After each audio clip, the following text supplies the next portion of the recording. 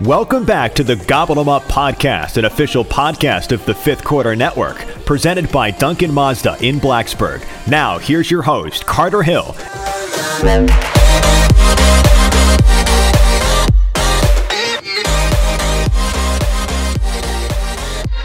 Hello, Hokies, and welcome into episode 38 of the Gobble 'em Up Podcast, a part of the Fifth Quarter Sports Network and presented by Duncan Mazda in Blacksburg. Do you need a new or pre-owned car? Head on over to Duncan in Blacksburg. I drive a Mazda around town.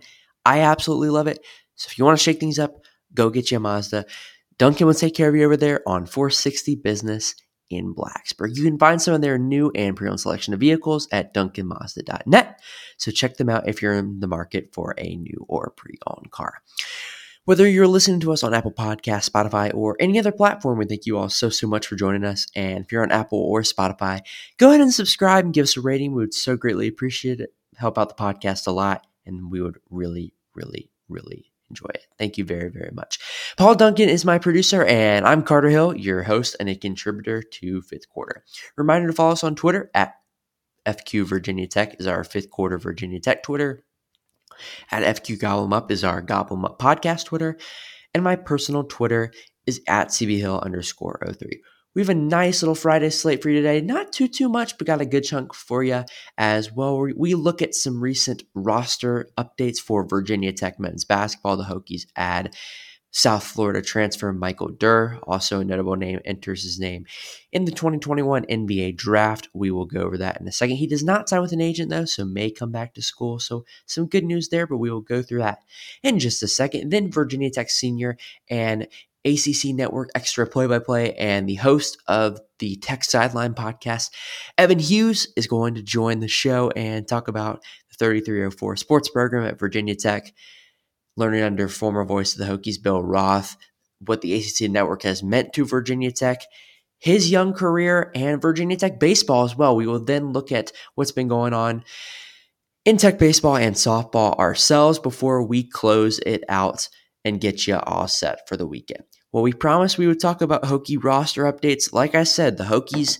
and Mike Young add South Florida transfer Michael Durr. He's an Atlanta, Georgia native, the 7-footer. Also, when's the last time you can ever remember Virginia Tech donating a 7-footer on the roster?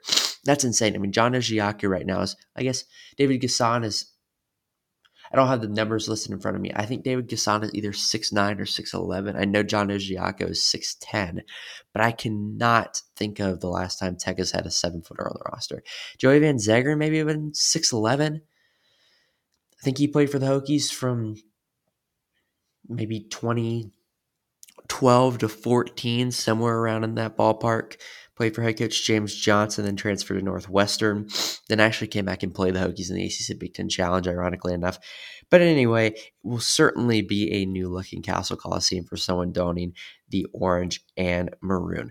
This is the second transfer the Hokies have added this year behind one of Mike Young's former players, Wofford transfer Storm Murphy, who is really going to help Virginia Tech at the top of the key, be the starting point guard next season. Really going to catapult that team into potentially a Sweet 16 team next season. I feel very confident about that, and that is a huge add for Virginia Tech. But this one arguably could be just as big because you get to add some size down low, and you really get to compliment Keve Aluma, assuming he comes back. We'll talk about that in a minute. And Justin Mutz, well, down, you get to compliment him nicely down low. Mike Young said following the 75-70 overtime loss to Florida that he would like to move Keve Aluma to the 4 more this upcoming season, more as a true power forward. So this really would allow him to do that. You know, Michael Durr, I would assume would be more of a 6-man type of role. I think right now, for starting rotation wise, you're going to see Storm Murphy, Tyrese Radford, Naheem Aline, Keve Aluma, and Justin Mutz, assuming, like I said, Aluma comes back. And then 6-man, you're going to see Michael Durr, and then Hunter Couture also will get serious minutes as well. It's interesting because this is not the first time the Hokies have gotten a serious transfer out of the University of South Florida in Tampa. Zach Leday, I don't know. You got to remember him. Program changer for Virginia Tech. He comes over from USF and really, like I said, turns around the program, takes them to their first NCAA tournament since 2007. He's now, I believe, playing overseas last time I was really following was in Israel. I don't know exactly, Turkey maybe, somewhere around there. He's been playing a lot of he's been playing a lot of those countries out there. But he's had certainly a successful overseas career, and a lot of people don't think about those guys overseas. They make a lot of money. So just because they're not playing the NBA, he's doing well with his professional basketball career. Now, what gives does take. The transfer portal has been pretty crazy this year. Jalen Cone does leave the Hokies. He announces he's going to Northern Arizona University out of the Big Sky, hoping to turn them. He said after seeing Max Asmus and Oral Roberts, he was hoping to turn Northern Arizona into a similar type of story out of the Big Sky. Eastern Washington won that conference this past year. So he's hoping to turn Northern Arizona into a mid-major power. So best of luck to Jalen. He's an awesome guy. The couple conversations I've had with him over the years have been nothing but fantastic, and really looking forward to seeing him balling out in the desert. Another transfer for the Hokies, Joe Bamisile, like we talked about last week with David Teal. He leaves and heads off to George Washington in Washington, D.C. as part of the A-10. They've been a down program the last couple of years, but they still got a pretty big brand name for the A-10 themselves. VCU, Dayton, George Mason's right there as well. They're part of the CAA for a while. So Joe Bamisile probably has a chance to contribute up there for the Colonials. Hopefully so. It's always good to see them do well. But that is the transfer portal situation for Virginia Tech. Michael Durr's numbers. In the 87 games down in Tampa, he started 85 of them. He averaged near a double. He has 2 years of eligibility left because of the free year this past year. He will be a senior, but he has 2 years of eligibility, so that's something worth of note. But number-wise for him, he averaged, let me find my list. Yeah, here we go. 8.8 points a game and 7.9 boards. So yeah, that's closing in on a double-double, pretty much 9 points and 8 rebounds. He probably won't have that. It would be nice if he had that amount for Virginia Tech. He probably won't have that amount of rebounds, considering he may not get the most minutes. And also, you got a guy like Keve Aluma and Justin Mutz down low. But those numbers are still pretty good. When you're averaging near a double-double for a team that I believe was 9-13 this year. Now, they weren't great in the American, but still a solid program. Get to come here and can really contribute for the Hokies. He did put up 10 points and 7 rebounds against Virginia Tech this past year in their 76-58 setback up at the Mohegan Sun Resort in Uncasville, Connecticut. That was part of Bubbleville earlier this season. I believe it was the third game of the season for Virginia Tech. I believe it was the second or third for South Florida. So he's familiar with Virginia Tech. He's seen him in the past year, and that hopefully will help him out going forward. So that's going to be huge. I think this is going to be a nice add. Something to watch out for. Star forward Keve Aluma did enter his name in the 2021 NBA draft, but did not sign with an agent, meaning he is free to come back to school. So really win-win for himself and Virginia Tech. Gets to get feedback from the NBA scouts. That's always good, Barring something unexpected, I would think he'll come back to school, just because I think he can benefit from another year in Blacksburg and can really mold his way into maybe even a first-round pick next year. I don't know if he'd be drafted that high this year. But if the scouts tell him that he would be, he could leave. We'll see. Hopefully he does come back for the sake of Virginia Tech. But always good to see Keve Aluma getting the national attention that he deserves. Some other roster news around Virginia Tech athletics. This was from last week, but Asia Shepherd has announced she is returning to Virginia Tech women's basketball, and this is from Thursday. Corbin Myers coming back for his 7th year, coming to wrestle at 133, assuming he doesn't move up a weight class for Virginia Tech, and really will continue to give them a chance to win the ACC next year. ACC championship next year. They won the dual meet title this year, but hopefully can win the actual title next year. And him coming back gives them a great shot to do so. I know Joey Prada, who was the 133 in years past, entered the transfer portal, leading to some speculation that Corbin would come back. And he is. So that's nice for head coach Tony Roby. And they may be the favorite to win the ACC next year. I think NC State loses. They lose some, but they still got guys like Tyreek Wilson coming back. I believe Hayden Hidley is coming back as well. Trent Hidley maybe as well. That could be interesting. North Carolina's on the rise in wrestling, so that should be fun. And hopefully we'll talk about it with Evan Hughes, but full capacity in Castle Coliseum hopefully 7,000 people in there. So come out to Castle Coliseum, pack it for some Hokie wrestling because they need and love your support. Speaking of Evan Hughes, like I said, he's going to come on. He's a senior at Virginia Tech and is a part of the 3304 sports program under former voice of the Hokies, Bill Ross. So he's going to talk about his relationship with him, everything that's gone on with the ACC Network, his senior year in Blacksburg, and a lot more. He also hosts the Tech Sideline podcast. We really enjoyed having him on, and we hope you did as well. So with that, please welcome to the Gobble 'em Up podcast, Evan Hughes.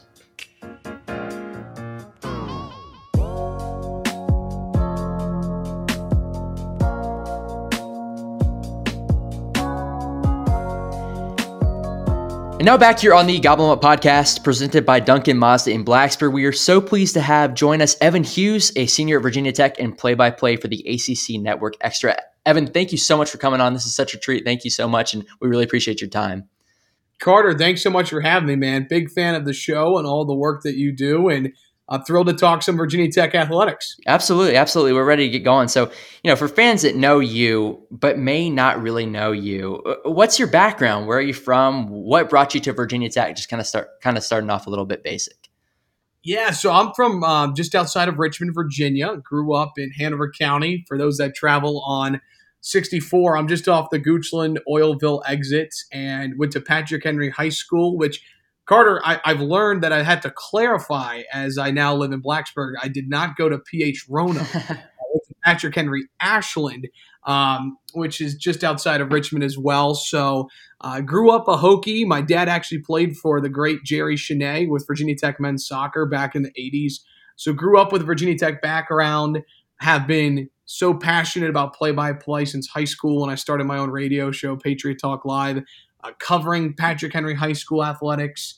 And Bill Roth and the Sports Media and Analytics program led me to Virginia Tech, and it's still the greatest decision of my life. And I've met so many great people, and I am fortunate enough to have so many great opportunities at Tech, whether it's the ACC Network or TechSideline.com or 3304 Sports. So graduating here next month, Carter. Not excited about it. Like, graduating high school is exciting because you've got 4 years of college, but once you graduate college, the real world is coming, which is a scary thought. And you placed second nationally in collegiate sports broadcasters last year. Can you kind of tell us a little bit more about that? Sure. It was a huge honor. The Jim Nantz Award is put on by Sportscasters Talent Agency of America every year, STAA, and they honor the nation's top sportscasters, whether that's play-by-play, whether that's anchoring and field reporting or podcasting. It's kind of the thing when you're in college to apply for it at the end of every year. So Virginia Tech had two people placed before Danny Noakes placed in 2015. Bailey Angle took 13th in 2016 and 2017 and helped lay the foundation, not only for us in that award, but laid the foundation for what is now the Sports Media and Analytics major in the School of Communication and Digital Media at Virginia Tech. So I applied my first 2 years, did not place.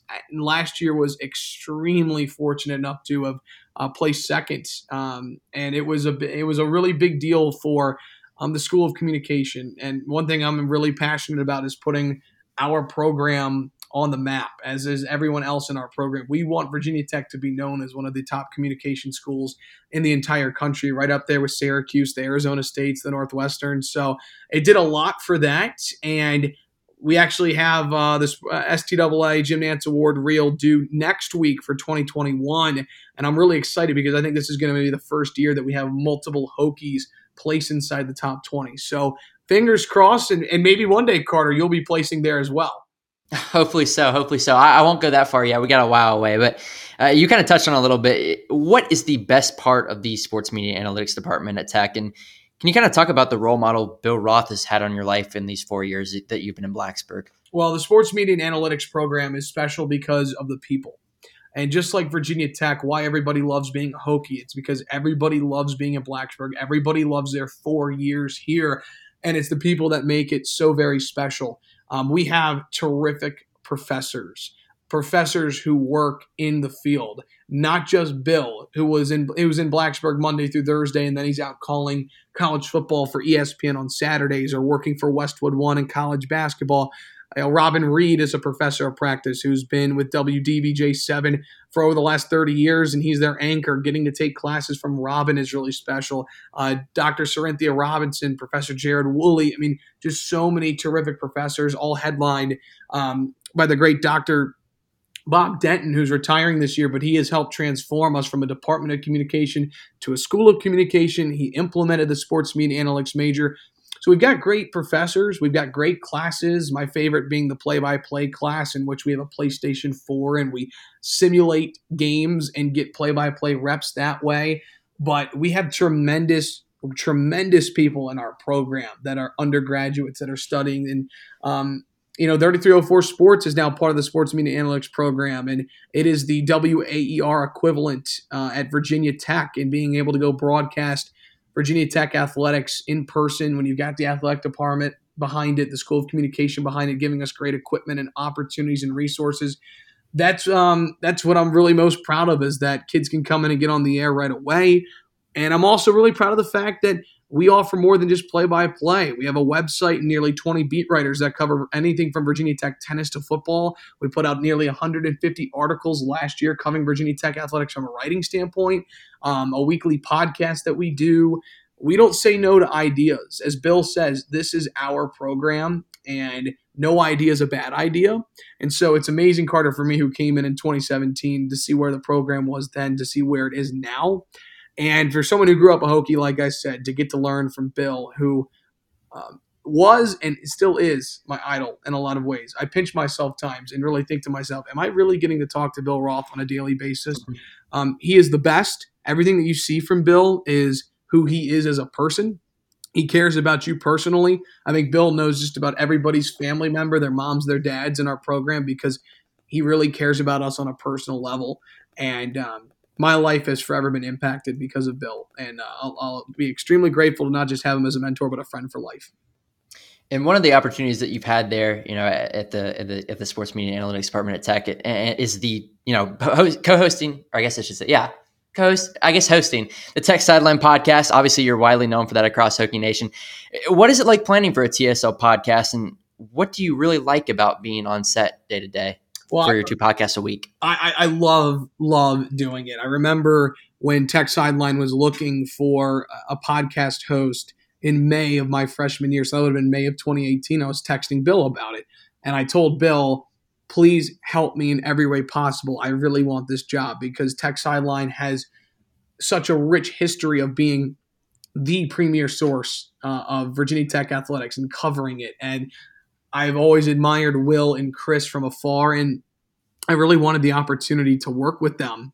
So to start off doing a 45-minute podcast in 2018 with the two of them sitting at a round table, to then I suggested one day, hey, let's put my phone at the end of the table and do a Facebook Live so we can get questions, to after my first year coming back, and Will had decided to build a brand new podcast set. Now we stream over YouTube, and we have almost 10 different streaming platforms and ways to consume it. So it's a ton of fun. Like, our shows now, Carter, go like an hour and 45 minutes, which is crazy because it just flies by. The three of us have developed just, I think, really great chemistry, and we all really get along too off the podcast. And I can't exclude the best podcast producer in the land, Malcolm Stewart. So we have a lot of fun, and in planning for it, honestly, a lot of it is looking at what has transpired in the last week of Tech athletics, or if we're in football season, what's transpired in the last couple of days. So a lot of that is preparing notes on upcoming teams for Tech, but a lot of it is too, you'd be surprised that when I first started doing podcasts, like, I had questions written out, right, that I wanted to ask them. And the more podcasts you do with people, it's turned in from writing out questions for the show to just having bullet points and topics that I know I want to get into, because our conversations are so fluid and you never know what direction they're going in, which is a good thing, because that's what makes for a great podcast and great audio, is when conversations kind of go on detours and you go down different rabbit holes, so to speak. So a lot of it is I always like to joke that I'm the Molly Karam Rose on First Take, and I just get to tee up Will and Chris. I'm not the star of the show. They are. People are listening because they want to hear their analysis on Virginia Tech. But it's a ton of fun, and I'm really grateful to the people who listen because and ask great questions at the end of the show, because it's really nice to know that people appreciate the work that you do, and I love it. It's a great way to stay in tune with Tech athletics, and they're just tremendous, again, world-class people, Chris Coleman and Will Stewart. I spent a lot of the first semester during football season listening to your show during ecology class. So that was kind of how I spent my second block towards the end of the semester. So if my teacher's listening out there, I'm very sorry. I don't think she is. She's not a big sports person. But no, I spent a lot of that second block towards the end of the semester listening to your all show. So I really, really enjoy it. So I appreciate what you all do there. And then what about the ACC Network Extra? You've called, I hope I'm not missing any, but I was looking through your resume as I was preparing for this podcast. It's like baseball, softball, soccer, lacrosse, volleyball, wrestling, sideline for men's and women's basketball. I hope I'm not missing any. If I am, please correct me. Can you kind of talk about the challenges going sport by sport? And what's your favorite to call in your 4 years so far at Virginia Tech? Well, you're too kind for doing all the homework. Those are all the sports that I'm fortunate enough to call. I don't look at it as a challenge. I actually really enjoy staying on my toes and getting the chance to learn other sports and broadcast those sports. A prime example being wrestling, a sport that I really didn't know anything about before 3 years ago, and now it's one of my favorite sports to broadcast, and I really enjoy the sport, and Coach Roby's terrific, and his entire staff, Jared Frere, and so I really enjoy it. And something good from something bad that has happened because of the pandemic is a lot of fall sports are playing half of their seasons in the spring. So 3 weeks ago, I went from calling a volleyball match at noon on a Friday to calling Tech softball at 6 o'clock at night. And never will I ever likely get the chance to call volleyball and softball in the same day, two sports that I really love. One thing that's been really special is Virginia Tech Sports Media Analytics, the rising school of communication, and the rise of the ACC network. And the staff that we have full-time at Virginia Tech, led by Eric Fry and his tremendous team over there, who I just every time I get the chance to work, I have to remind myself how lucky I am as a student to be getting to work with these professionals. So I was fortunate enough to be doing softball games as a freshman, and then that transformed into other things and opportunities such as wrestling or sideline for men's and women's basketball. I get to work with so many great analysts like Mac McCarthy and Andrew Wells, and now I'm naming them, and I don't want to forget anybody because I, honest to God, love working with every one of my analysts. But it's been really cool to interact with coaches, tell the stories, because ultimately that's the business we're in, storytelling, like getting to Zoom with these coaches and then broadcast the games and tell the stories of the players and coaches. That's really special. I'd probably say, Carter, my favorite sport's baseball, and that's because I've spent 3 years in the Northwoods League in the summer calling baseball, so I really enjoy the storytelling aspect of it and the amount of filler you have, the filler time you have as a play-by-play broadcaster for baseball. But I mean it, there's not a sport that I don't love. I cherish every opportunity, and I'm thankful that I get to rotate to different sports because it's a And how was that experience up in the Northwoods League? It was a ton of fun. It was honestly the best 3 years of my life. The Northwoods League, for those that don't know, is a summer collegiate wood bat league that brings in some of the premier college baseball players in the summer because they're aluminum bats in college. And basically, they get scouted throughout the summer by some of the top scouts in the country. It's 72 games in 78 days, so you have 5 off days from late May to early August. So for me, I get to call baseball every single day on the radio by myself, and it's how I've gotten better. I was lucky enough to call 186 games in 3 years with the St. Cloud Rocks, and not only was it so great for me professionally, but personally, the relationships that I made up there, the people that I still talk to on a daily basis, it's so special. Hoki's going to replace me next year, and Jake Lyman, who's going to do a terrific job. And so it was a risk going out to a place where I'd never been before. And it turned out to be the greatest experience of my life. And fun trivia for you, John Leeser, the voice of the Hokies, who grew up outside of Minneapolis, his first play-by-play job was St. Cloud. And so that's a huge reason why I got out there, and I owe Lays a ton for putting me with the great people of the Rocks organization. So it's a ton of fun. Summer collegiate baseball, it's like minor league baseball, but I think even a little more fun. This is a personal question for me because I've really, really enjoyed watching summer league baseball the last couple of years. My grandparents live in Wilson, North Carolina, so I've gone to a lot of Wilson Tobbs games. I don't know if you've heard of them in the Coastal Plain League. So yeah. So I've gotten big into it. But do you have host families up there in Minnesota?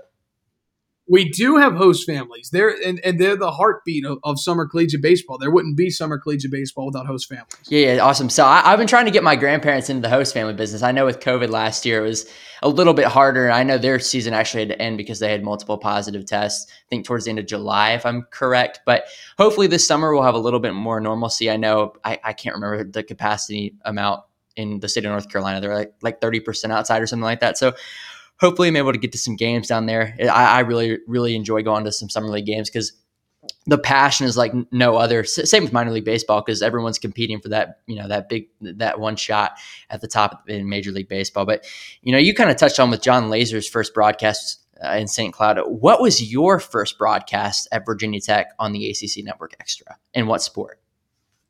Great question, Carter. My first broadcast was February 28th, 2018. I will never forget the day. It was Virginia Tech Radford softball on a Tuesday night. It was cold, and my parents had driven up from Richmond to be there, which was really special, and we have pictures from that day. And the Hokies lost, I want to say 4-1. Hokies had a throwing error from the pitcher on a bunt that scored 2 or 3 runs, and Radford came away with the win. It kind of tied in my whole life. I kind of felt like at the time, being an 18-year-old, my sister played softball growing up. I got into broadcasting because I was doing public address announcing for her softball teams when she was playing All-Stars when she was 8 through 12.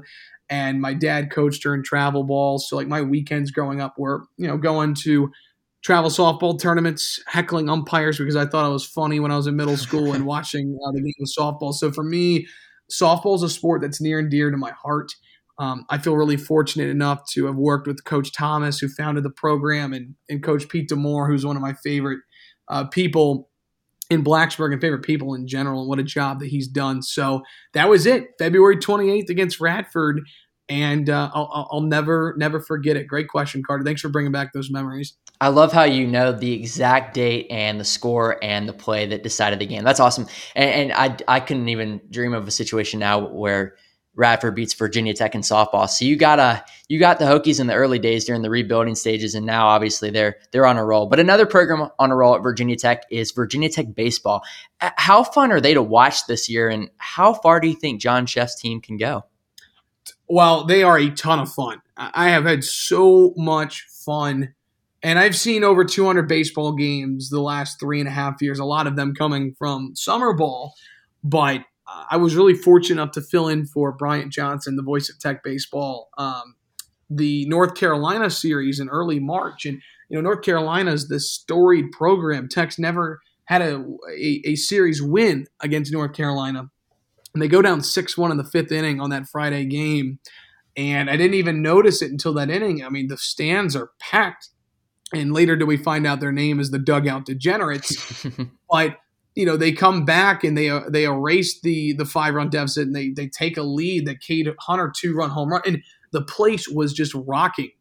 And in a little ways on the call, I kind of let the crowd get the best of me, but it was such a fun environment. I mean, not only is the team so much fun to watch, but the fans are so into it. I mean, it is a real home field advantage.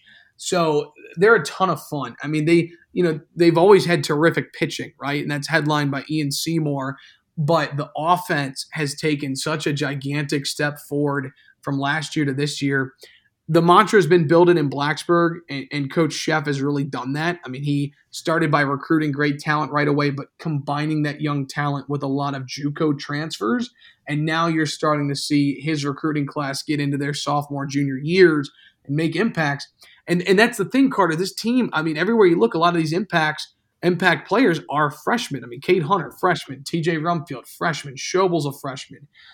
Genther's a freshman. Madden's a sophomore. Bittison's a sophomore.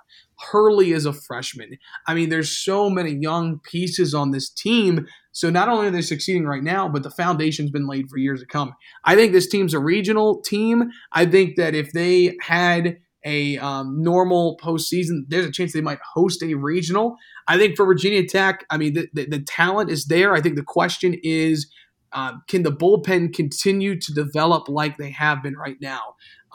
Connolly's been an excellent addition. Noah Johnson has really progressed into one of the reliable arms. Hurd's been fantastic. Okuda put together his best relief outing, 7 innings last week, and he was pivotal in the BC series win. So I think keep in mind, Carter, they haven't had their entire starting rotation. Yeah, rotation. sure. Thank you. Since the North Carolina series, because Simonelli and Girard have been battling injuries. So once you get the 3 of them back, I mean, not only is this team good offensively, they have a really great starting group.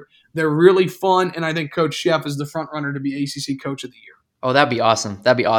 Has it been kind of surreal to hear your calls with the home run hammer on Barstool, Starting 9 SportsCenter, among a lot of other big outlets?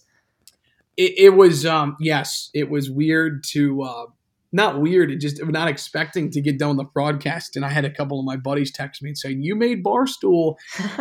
I will tell you, it was really, really unique this weekend. My parents are just my rock, and they are extremely supportive of everything that I do, and they don't miss a broadcast. And this Saturday they came up for Easter, and I took them to the baseball game because they've seen a lot of Tech baseball, and I wanted them to see it in person. We sat right down the first baseline, and in between innings, they played one of my highlight calls, and my mom was like screaming, "That's my son," and pointing at me, and I was so embarrassed. I mean, really embarrassed.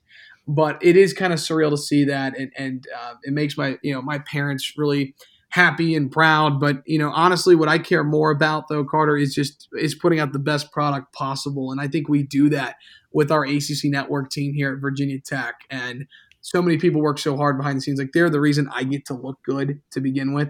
So, but it is pretty surreal, and the Sledgehammers had a huge part of it, and it makes the home run calls 10 times more exciting when you know the hammer's coming. Oh, the Sledgehammer has been awesome. Yeah, I think, and it's, provided a great light to Virginia Tech baseball nationally as well. Obviously we had talked about, the Hokies are not typically among the nation's best in college baseball. And in fact, they haven't been to the NCAA tournament since 2013, I believe, when they hosted a regional in Oklahoma. Yep. Beat them up here in Blacksburg. And actually, ironically, Pete Hughes left for Oklahoma 2 weeks later. I believe their head coach that year, the Sooners head coach, was Sonny Galloway. He went to Auburn, and that was kind of the coaching carousel domino. I mean, gosh, Card, how old were you there, man? I mean, that's amazing. Your memory just sharp as that's more than I even knew. Oh, I was big into baseball that year. I was big into baseball, and they hired Pat Mason. I was fortunate to get to bat boy a couple games under him. So a lot of my early memories of Virginia Tech athletics. Now, football is awesome, but was really Virginia Tech baseball. And so it's great for me personally to see the Hokies be the best that they've been in 8 seasons. And last year they probably maybe were an NCAA tournament team. I don't know. This year it definitely looks like they are as well. And you definitely touched on that. But, kind of some personal questions for you. We ask a lot of our guests that come on these exact same questions. This one's going to be different because you're kind of falling in a different category. What is the best part of being just a pure student at Virginia Tech? Great question. I like, everybody says this, but I mean everybody means it. It's the people. I gave one of my family friends a son who's a junior at Patrick Henry a tour yesterday on campus, and I walked around for 2 hours, and just the people. I just can't. The world-class people at Virginia Tech. It is such a special place. Like, I feel proud to have attended this school because every person you meet loves their school, great individuals, Hokie pride. Like, it is infectious, and there's not a day that doesn't go by. Like, how many people do you know that go to Virginia Tech and then they transfer out of Virginia Tech? Hardly any, right? Because everybody loves it so much. And why do you think everybody wants to come back for football games? Because that's when everybody gets to be together and they get to relive the glory days of being in college. So I just am fortunate every day to get to interact with great people. I'll also say I think the food is fantastic, and the freshman 15 is very real, as I learned and have had to deal with. Quarantine was great though to lose the 15, but the food, and I will just say I love the campus. It's funny, like once you move off campus and you go back to it, you walk around, it's like, gosh, this is so beautiful. Like I miss doing this every day freshman year. So I'll say the campus, the food, but most importantly, the people. And do you have a favorite football game that you attended, either while growing up or as a student at Tech? Yeah. Well, no question. The North Carolina overtime game, because typically I work football games, and for some reason that game I did not work, and it was one of the few games since I've been in college that I actually got to sit and watch a Tech football game with my parents. And again, growing up, I've been going to Tech football games since I was so young, and it's a really special bond that I get to share with my dad of doing that, and just being able to. And I try not to show my fandom that much because I'm a professional first and a Hokie second when it comes to Tech sports. Like I want to be professional, unbiased when I'm calling games, but I'm also a Hokie. And that day I get to put on Tech clothes and go jump to Enter Sandman and like jumping up and down and hugging my dad. I just remember thinking like I feel like I'm 10 years old again, getting to do this with him and my mom too. So that'll forever be like a very special moment like that I look back on in college. And then growing up, so many good ones. Very, very hard to pick. I would probably say when TJ Yates was the quarterback at UNC, I went to a road game at UNC. I think both teams were ranked in the top 20, and Tech was down like 17-3 at half, and Tyrod led a late surge in the second half and came back to beat Carolina, which is a big deal. Like Eddie Royal was on that team. So I remember that one. That's a favorite memory, but I wish I could just say I was at the Danny Cole game. I was at the Miracle in Blacksburg, but I wasn't, and I'll forever wish that I was there. I guess that was 2008 then. You went to that one in Chapel Hill? Eddie Royal? Go ahead. No, that's 2008, Eddie Royal. And, it blurry a little. I just remember Tech was down big in the first half, offense was sputtering, and then they came back and led a big charge. But I think that I'll always remember being a student for the Clemson College Game Day game and Notre Dame being here. Not the result, but just like the parachuters coming in, game day being here. Like those are two memories I'll always have with Tech football. So you said you weren't at 2009 Nebraska. Were you at 2011 Miami on the Logan Thomas run? I was not there either. I remember where I was. I was working an event at Deep Run High School. However, I guess another good memory too would have been, and you might have this in front of you, Carter. It was the last home ranked win before Tech beat Wake Forest on Bud Foster Day in 2019. It was against Miami, and it was in the pouring down rain. Like I will never forget standing there with one of my best friends, Blake Jones, and my dad, and we had two ponchos on. And I just remember having never felt more wet in my life. We were staying at the Comfort Inn over by Christiansburg. We had a long drive back. Tech won, but it was one of the rainiest days I've ever been part of. It was a monsoon. It was Miami, you said? Miami. I'm trying to think off the top of my head what year that could have been. Because they were at home in 11. They lost on a Thursday night in 12. They beat them down there in the pouring rain in 13. Maybe it was 10. It was maybe pre-Ja'Cory Harris. I was in like the third or fourth grade. But and how about this? I'll leave you with one more as I got to think about this too. Tech football memory. I remember, it might have been 2014. Virginia Tech played host to Pittsburgh. And we had seats at about the 20-yard line, a couple of rows up, but we were on the 20. And I think the quarterback was Tom Savage, who actually played in the NFL. But I think I know what you're going to talk about. But go ahead. Go ahead. It's a great one. It hit a wide open receiver, and correct me if I'm wrong, but I believe it was Kyshawn Jarrett. It was. It was. Yes. Might as well have taken the head off of a Pittsburgh receiver.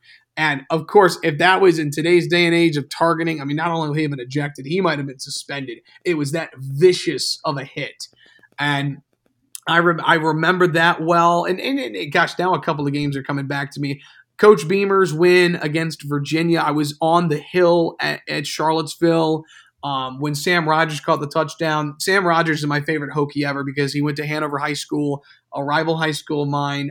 I hope to live like Sam Rogers in my life because I just admire his work ethic and his relentless pursuit of chasing after being excellent in everything he does. I've had a chance to interview him, and I love that memory of him catching a touchdown in that game, and Coach Beamer and his son now, Coach Shane Beamer and Coach Vols are all hugging, and that's a really special moment because you want good people to succeed more than anything, and Coach Beamer deserved to go out like that. So that was a great one.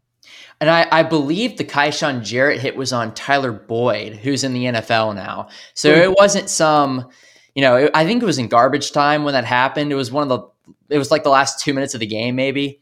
But no, it was an NFL receiver that he laid the wood on. And I remember I was with a friend and we were walking down the steps, to the concourse, and he laid the hit on him, and my friend wasn't looking. So I had to get his attention, and he had to look at the new scoreboard that year. Is brand new, that 2013 season.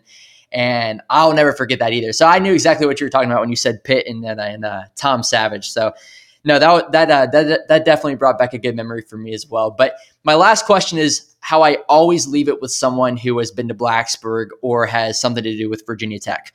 What is your favorite place to eat in the town of Blacksburg? I'm so glad you asked it. I will admit I'm kind of a regular at PK's. It's my favorite. My family loves it. I love PK's. I remember when I came up for orientation, Bill Roth told me to meet him at PK's. And I had maybe been when I was a kid, but I had a Sicilian pizza, which is that Chicago deep dish pizza, and it was just so good. And, one thing, Carter, it's tough when as you get older and you live off campus, you got to cook, which is something I'm still getting better with. But my roommate, Drew Clawbert, and I, we are frequent visitors at PK's. I mean, listen, pizza, wings, salads, sandwiches, and even pasta. I just had pasta like last week for the first time. It was unbelievable. The wait staff, incredible, and it's a fun place to be. So I am a PK's guy through and through, and we'll always will be. Like whenever I come back to Blacksburg after I graduate, I'll probably always have to go to PK's at some point. I always tell guests when they come on as well. I told David Teal this last week, but I'm sure you've been to Bottom of the Stairs, correct? I have. I love Bottom of the Stairs. It's a great spot that more people need to hit up. It really is awesome. So what I get there is the bacon pimento cheese sandwich with the side of mac and cheese. And it literally is the best thing I've ever eaten on the face of the earth. I've got a piece of paper here right next to me. You got bacon pimento cheese with a side. Well, I will say I get a mac and cheese with brisket bowl, and it's unbelievable. But I love pimento cheese. So I'm not kidding you. The next time I go, I will definitely do it. And hey, once you turn 21, they also serve rails at Bots, just like Tots. So, yes, highly recommend. Bots is definitely my top 5. Love Bots. I've heard their rails are pretty good. Now, obviously, I have nothing to compare it to, but hopefully in a few years I will, and I definitely will. I would think in Blacksburg, but yeah, it can't be beat. It's probably the best thing I've ever eaten. But the bacon pimento cheese sandwich, go ahead and write it down. Side of mac and cheese. It's the best thing not only I've eaten in Blacksburg, but probably in the face of the earth. So that, and I don't know if you've been to Baz Nights in Nags, North Carolina. Their crab dip and the Outer Banks, those two go hand in hand. But I haven't been there, but crab dip is undefeated. So the next time I go to the OBX, my sister's actually there vacationing right now. I'll have to tell her to go get her that and bring me back some. Definitely, for sure. It's expensive, but it's worth it. But that is Evan Hughes. He's a senior at Virginia Tech and play-by-play for the ACC Network Extra, also the host for the Tech Sideline podcast. Evan, thank you so much for coming on. We really, really appreciate it. Appreciate you, Carter. And just for everybody listening, Carter is a stud. I am so thrilled that he's coming to Virginia Tech. He's going to be in our SMA program, and I'm so excited for your future. You're the man, Carter. Like, this was so much fun. You're so well polished for the age that you are, as just being in high school, and you're going to crush it, man. So pumped for you to get to Blacksburg, and can't wait to watch your career soar.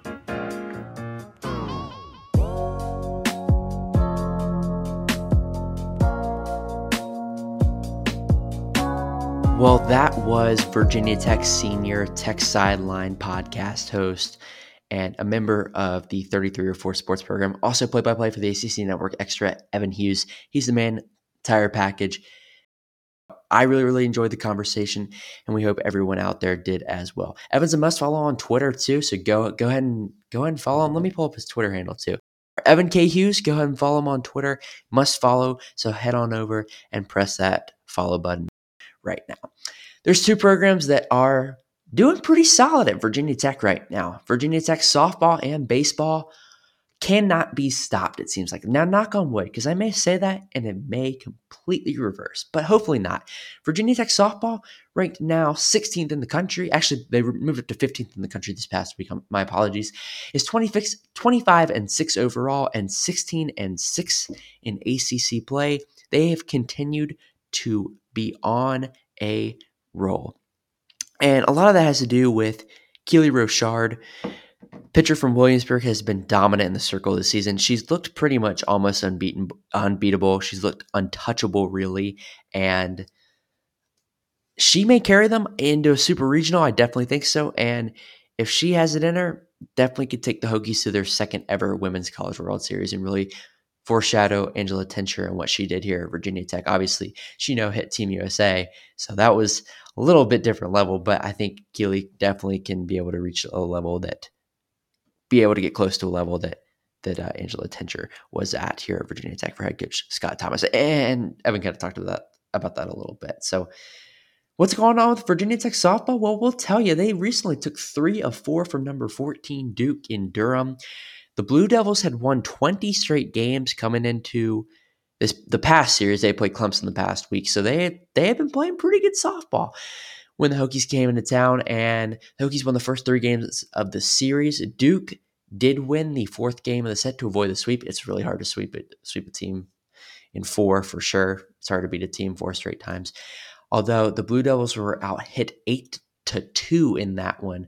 It took a little squibber single in believe either the bottom of the 5th or the 6th off the top of my head to really put Duke on top and catapult them to a 3-1 victory. The Hokies did respond well this past week. On Wednesday afternoon at Tech Softball Park when the Longwood Lancers came to town out of the Big South. Now, Longwood typically is a pretty good softball program in the NCAA tournament year in and year out. Big South champs, I think, pretty regularly. The Hokies won the first game of the doubleheader 2-0 before taking the second one 11-6. That's kind of how it works, baseball, softball. Have a pitcher's duel in the first one with Keely Rochard. Longwood's girl was throwing really, really well. I was in attendance for that one. And then the doubleheader, the Hokies jumped out to an 8-run lead in the first inning. That's how it works. I believe they were up 11-2 as well. And Longwood scratched some across later on in the game, but the Hokies still pull one out 11-6. Now, Virginia Tech does not have a weekend series this weekend. They have it off. Hopefully can enjoy some time away for a little bit. Not really, but you know what I mean. Just kind of rest the legs, get in the cold tub, something like that. Just kind of relax a little bit. They do next Wednesday host Liberty at Tech Softball Park at 6 p.m. And next weekend we'll host Georgia Tech from April 16th through 18th as part of a 4-game set. So the Hokies have this weekend off in softball, but that's what's been going on. Some other leaders stat-wise for Virginia Tech. Kelsey Brown has had a fantastic year. 417 at the top of the order. Now, Cameron Fagan has been hurt. Shortstop from Florida was, I believe, the number 9 recruit in the country, according to D1 Softball. She's hitting 404. Jamie Bailey at 344, the first baseman from West Virginia, has been outstanding as well for the Hokies. They have a lot of girls that are hitting 300 and above. And it's been fun to watch. It has been a lot of fun to watch for Virginia Tech. And head coach Pete DeMoore certainly has things going in the right direction there. And I think it won't be long before we see Virginia Tech back in the Women's College World Series in Oklahoma City. So that would be nice to see for sure and great to see for the school. And, who knows? I mean, it's hard to contend for national titles, but the Hokies are the best team in the ACC. They really are. I mean, they've taken 2 of 3 from Florida State and then 3 of 4 from Clemson and Duke, which are the other 3 best teams in the ACC. Florida State's gotten it going, though. I believe they shut out Arizona, who's typically an elite softball program. And UCLA, Arizona, Oklahoma, they're always going to be at the top of the food chain. But Virginia Tech, it's softball. Maybe we can get after them. So that should be fun to watch for sure. But Virginia Tech softball, continue that roll. If you can, head on out to Tech Softball Park. believe they're allowing, it's like 150 fans. It's like 300 in total, 150 for family, and then 150 for fans itself. So head on out there if you're in Blacksburg, if you're in town for a weekend, hope, if you're coming in to play some golf or whatever, head on out to TSP and watch some Hokie softball. Virginia Tech baseball, man, they're also on a roll as well. 23rd ranked in the country, and they also return arguably their best hitter. Nick Biddison comes back from offseason shoulder surgery this past week. Yeah, this past week in a win over East Tennessee State. We'll get to that in just a second, though. They're coming off of they're coming off of a series win against the Boston College Eagles this past weekend at English Field in Atlantic Union Bank Park, taking 2 of 3 from the Eagles. They dropped the first one 7-3. Did win the second one 6-5 and the third one 4-3. And like I was talking to head coach John Shepp after the game, this really can not turn the season around. It's not like they were playing poorly, but really when you're playing in a regional the first week of June, you point back to this series and say, that's what really got us going, made us hit our stride, because the Hokies were lifeless for the first 16 innings of that series. Only put up 3 runs in the first one, kind of slowly and steadily though. Didn't put up any runs for the first 6-7 innings of the second game before they came all the way back, and Kevin Madden hits a big 2 RBI walk-off single to win that one 6-5, and then winning on a comeback victory on Sunday as well, or Saturday. I forgot with Easter Sunday, they moved that series up to Thursday, Friday, Saturday. They win that one on Saturday, the matinee 4-3. They found themselves down 3-0, but they battled back and win that one as well, scoring in the bottom of the 8th. It's really about as well as you can win a series for Virginia Tech, and they all got to be pleased at English Field, at Atlantic Union Bank Park, and over at the Weaver Center in Blacksburg, the indoor hitting facility. I want to talk about this past week, though, when the Hokies traveled to Johnson City, Tennessee to face off against the East Tennessee State Buccaneers. Why are we talking about this? Well, the Hokies not only won 15-5, but they hit their first cycle since 2010. This is cool, too. Gavin Cross, a Bristol, Tennessee native, which is obviously right there in the Johnson City, what they call it, the Tri-City area, with Johnson City, Bristol. Yeah, Johnson City, Bristol. What's the third city? Kingsport. I'm sorry. Those are the 3 cities out there in the Tri-City area that's on the Virginia-Tennessee line. Gavin Cross's dad also played at East Tennessee State, so this was special. He hits for the cycle 7 RBIs, a homer, a double, a triple, and a single. And the Hokies are victorious in East Tennessee. Now, this was, like I said, about as good as you can get here. When you have someone hit for the cycle, that's pretty solid. The Hokies are now 16-9 overall and find themselves with a solid record in conference play at 11-7. Which, think about when the Hokies hosted a regional in 2013, they were 16-14 in conference play. Got a long way to go, but that's definitely fun to think about. But Virginia Tech, of course, Nick Biddison is back from off-season shoulder surgery, and of course he produces the first run of the game with an RBI single in the top of the first that scored Jack Hurley, and that really got him going. So that was nice to see him back. John Shepp had been saying that they had been wanting to play him for a while, just had to get that final clearance from his doctors, and he finally does. And he produces big time 2 for 3 in his return with an RBI and 3 walks as well. They did not want to pitch to the man. Gavin Cross 4 for 6 with 7 RBIs, and Jack Hurley 2 for 5. Tanner Thomas 2 for 4. Lucas Donlin has really come on 2 for 3 with 4 RBIs. He's hitting .348. The freshman from McLean, Virginia, he is really going to produce for this Virginia Tech team. And Griffin Green with a nice start. A lot of these guys have been playing pretty well. Tanner Schobel 1 for 3. He's a freshman like Evan Hughes had talked about. They're extremely young. They're extremely fun to watch. Dane Leonard has been filling in for Cade Hunter behind the plate. Cade Hunter broke a bone in his hand, actually, like I talked about last week. So he will be behind the plate for probably another month before Hunter can come back. And he's been doing a nice job. But yes, it's been really, really good to see Virginia Tech baseball on a roll, like I talked about with Evan. Personally, for me, it's a lot of fun to see. And I couldn't be happier with how the Hokies are rolling on the diamond. And I look forward to seeing how they finish this year because they have a really special team. And I think they have the potential to make a run in the NCAA tournament this season. They do travel down to Winston-Salem to face off against the Wake Forest Demon Deacons this weekend. Those game times are at 6, 4, and 1, all on the ACC Network Extra. Like I said, down in Winston-Salem on the campus of Wake Forest University. Now, Wake, a little better than the record, but they do come in with a 10-12 record and 5-9 in conference play. They'll want to get that out. This is a big opportunity for a series win this weekend down there in their home stadium. They're coming off losing 2 or 3 to Louisville and losing, actually, they lost to Liberty and Lynchburg, and Liberty, I believe, is 3-0 against ACC opponents, maybe even 4-0. They've beaten Virginia, North Carolina, now Wake Forest. The Hokies play them. I have the schedule here. Let me see if the Hokies play them this year because I feel like they do off the top of my head. Yes, they play them next Tuesday in Lynchburg. That will be a tough one. So by the time the next podcast is out, they will have played in Lynchburg, and then they host Georgia Tech as well as softball does that following weekend from April 16th through 18th on obviously the April 16th weekend in Blacksburg, which is the 14th anniversary of the 32 killed at Virginia Tech. But back to baseball, back to some happy stuff. Wake Forest, who we should see this weekend on the mound for the Demon Deacs, Ryan Cusick will be the Friday night starter for Wake Forest, and he'll match up likely against Peyton Alford, who's had a phenomenal season for Virginia Tech. Kind of a breakout year, to be honest with you.